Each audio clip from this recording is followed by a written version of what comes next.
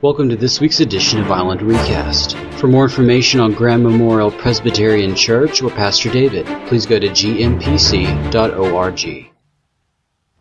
When Moses was up on that mountain in the presence of that burning bush, and God spoke to him and said, "Moses, I want you to go and release my people from slavery." Moses asks, "Who are you?" They're going to ask. And when they ask, "Who sent me?" I want an answer to give them. And God spoke to Moses and he said, "I am who I am. You tell them that I am sent you." Literally meaning the God who is, the God who was, and the God who will always be. Jesus too said, "I am." Oh, there are places in the gospel where they are obliquely referenced, and we can draw those connections. But in John's gospel, 7 times, Jesus just lays it out there. He puts the cookies on the bottom shelf. He wants no one to miss what he is saying. I am the bread of life. I am the light of the world. I am the gate for the sheep. I am the good shepherd. I am the resurrection. I am the way, the truth, and the life. I am the vine. If you have your Bibles, I would invite you to open them to the 6th chapter of John, where we encounter this first of the 7 I am statements. And I encouraged you all to read the 6th chapter this last week. I'm not going to ask you if you've read it, but I'm going to ask you to read it again this next week. Because this statement that Jesus makes when he says, "I am the bread of life," can more fully be understood in the context of this entire chapter. It starts off with Jesus feeding the 5,000, and we read that it was near the time of the Passover feast, which would have meant that the people were thinking about Moses. They were thinking about walking through the Red Sea. They were thinking about in the desert, God providing bread of heaven. The manna came down and fed them. And they believed that when the Messiah came, that the storehouse of heavenly bread would once again be opened and they would be fed. Jesus feeds 5,000 men, plus the women and children, from a handful of loaves and a couple of fish. And everyone's excited. The disciples most of all, hoping that Jesus would be the answer to their political struggles, even their religious struggles. Jesus knows this, sends the disciples away before they can whip the crowd into a frenzy. And once they have gotten in the boats and returned to Capernaum, then he dismisses the crowds and then goes up to a mountain to pray. And the disciples are fighting against the northeasterly winds as they strain toward the shores of Capernaum.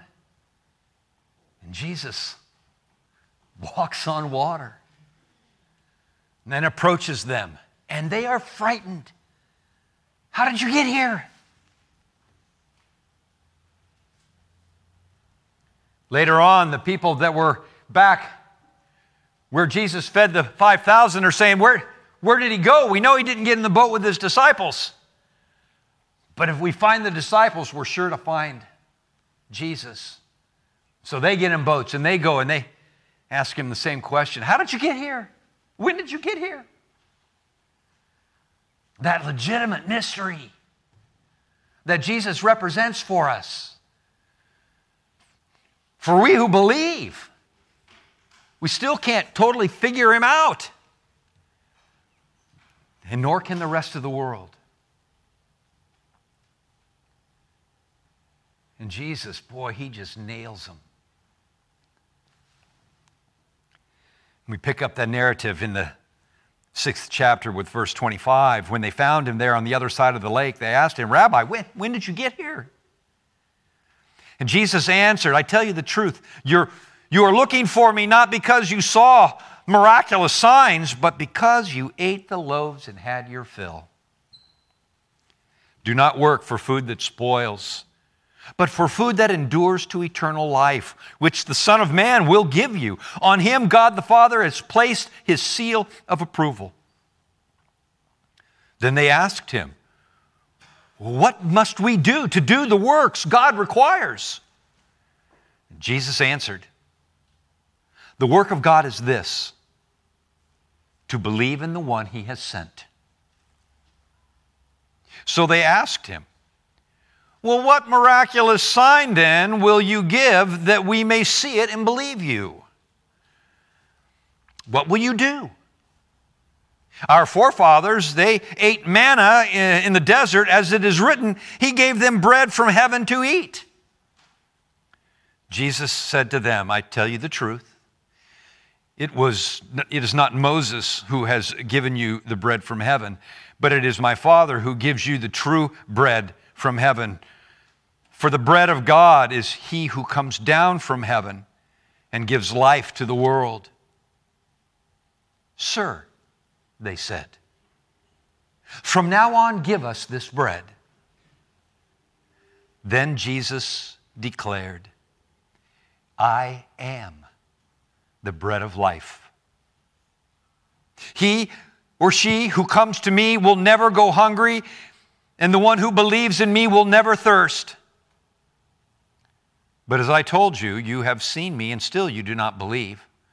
All that the Father gives me will come to me, and whoever comes to me I will never drive away. For I have come down from heaven, not to do my will, but the will of him who sent me. And this is the will of him who sent me, that I shall lose none of all that he has given me, but raise them up on the last day. For my Father's will is that everyone who looks to the Son and believes in him shall have eternal life, and I will raise them up at the last day.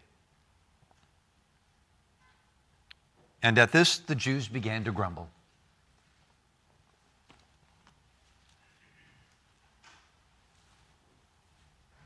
You are seeking me not because you saw the miracles, but because you ate of the loaves and had your fill.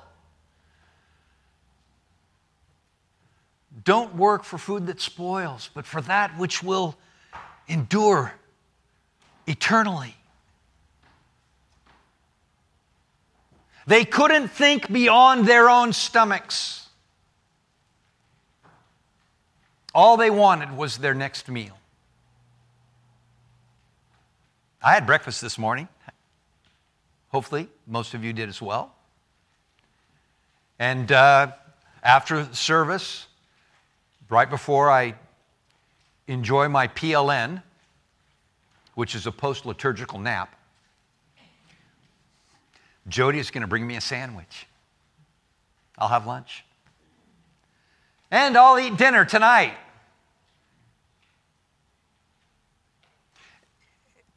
because the breakfast that I had this morning is not enough to carry me through the whole day. I'm going to get hungry again. How about you? We all get hungry, and we need to eat. But there's a food that we need even more than that which ultimately never satisfies. And Jesus said it, I am the bread of life.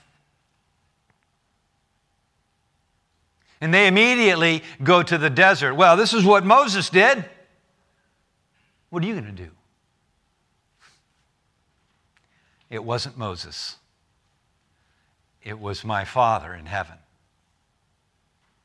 And He sent me.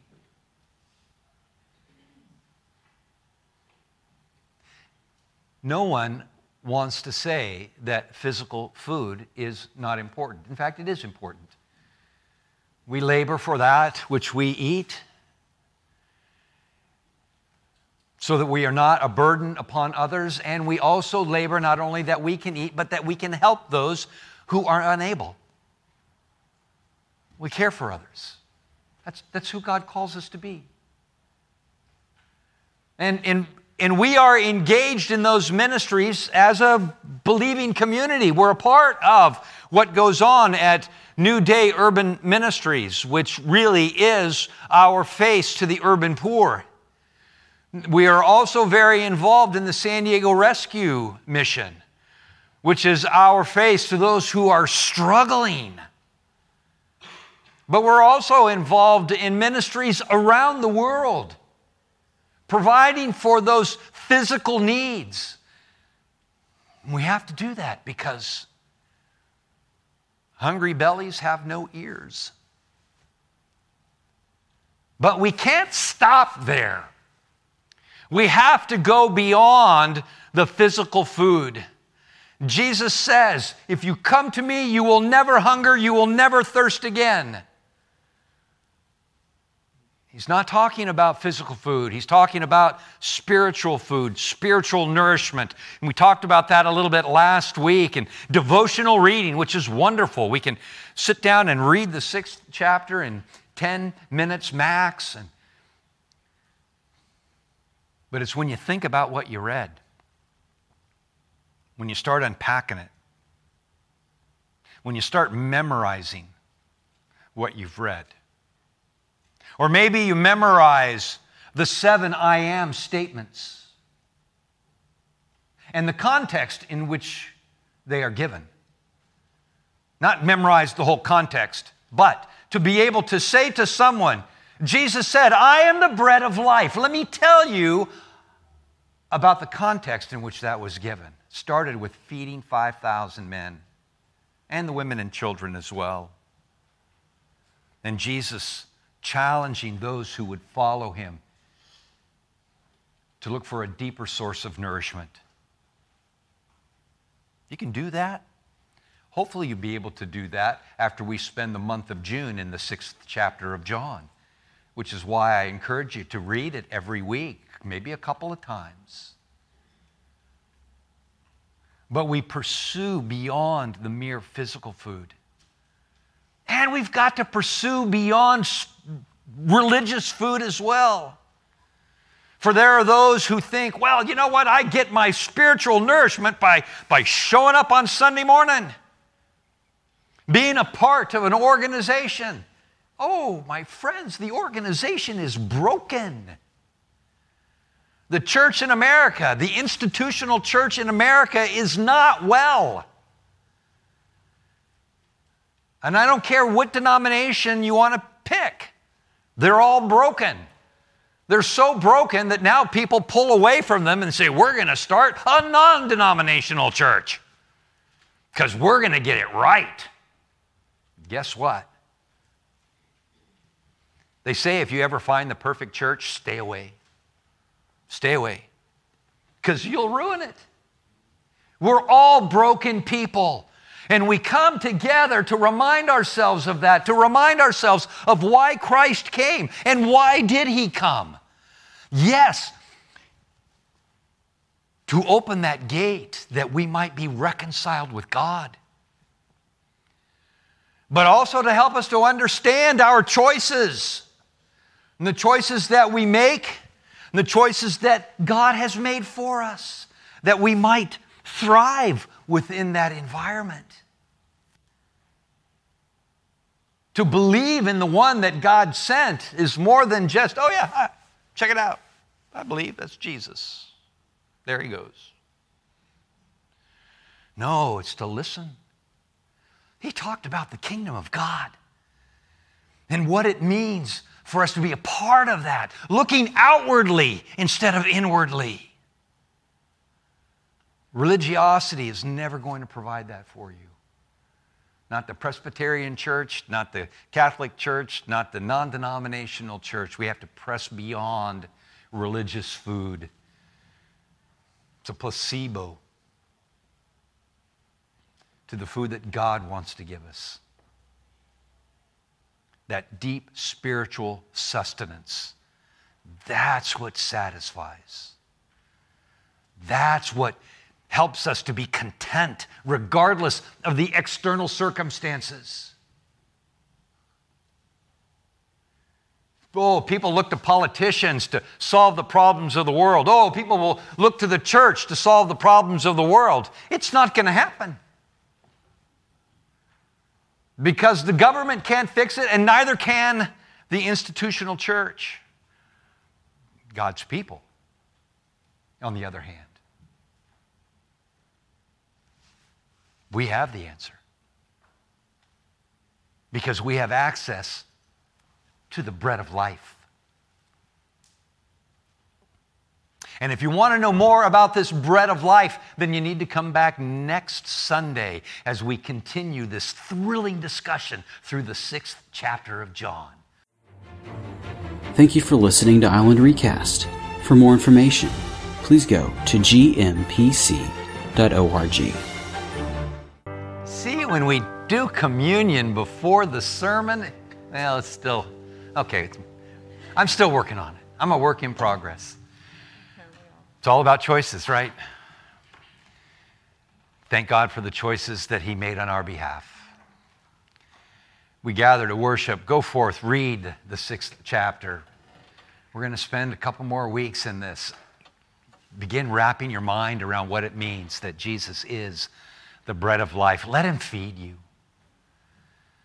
And then turn around and ask Him to help you feed others. Because that's what we're called to do.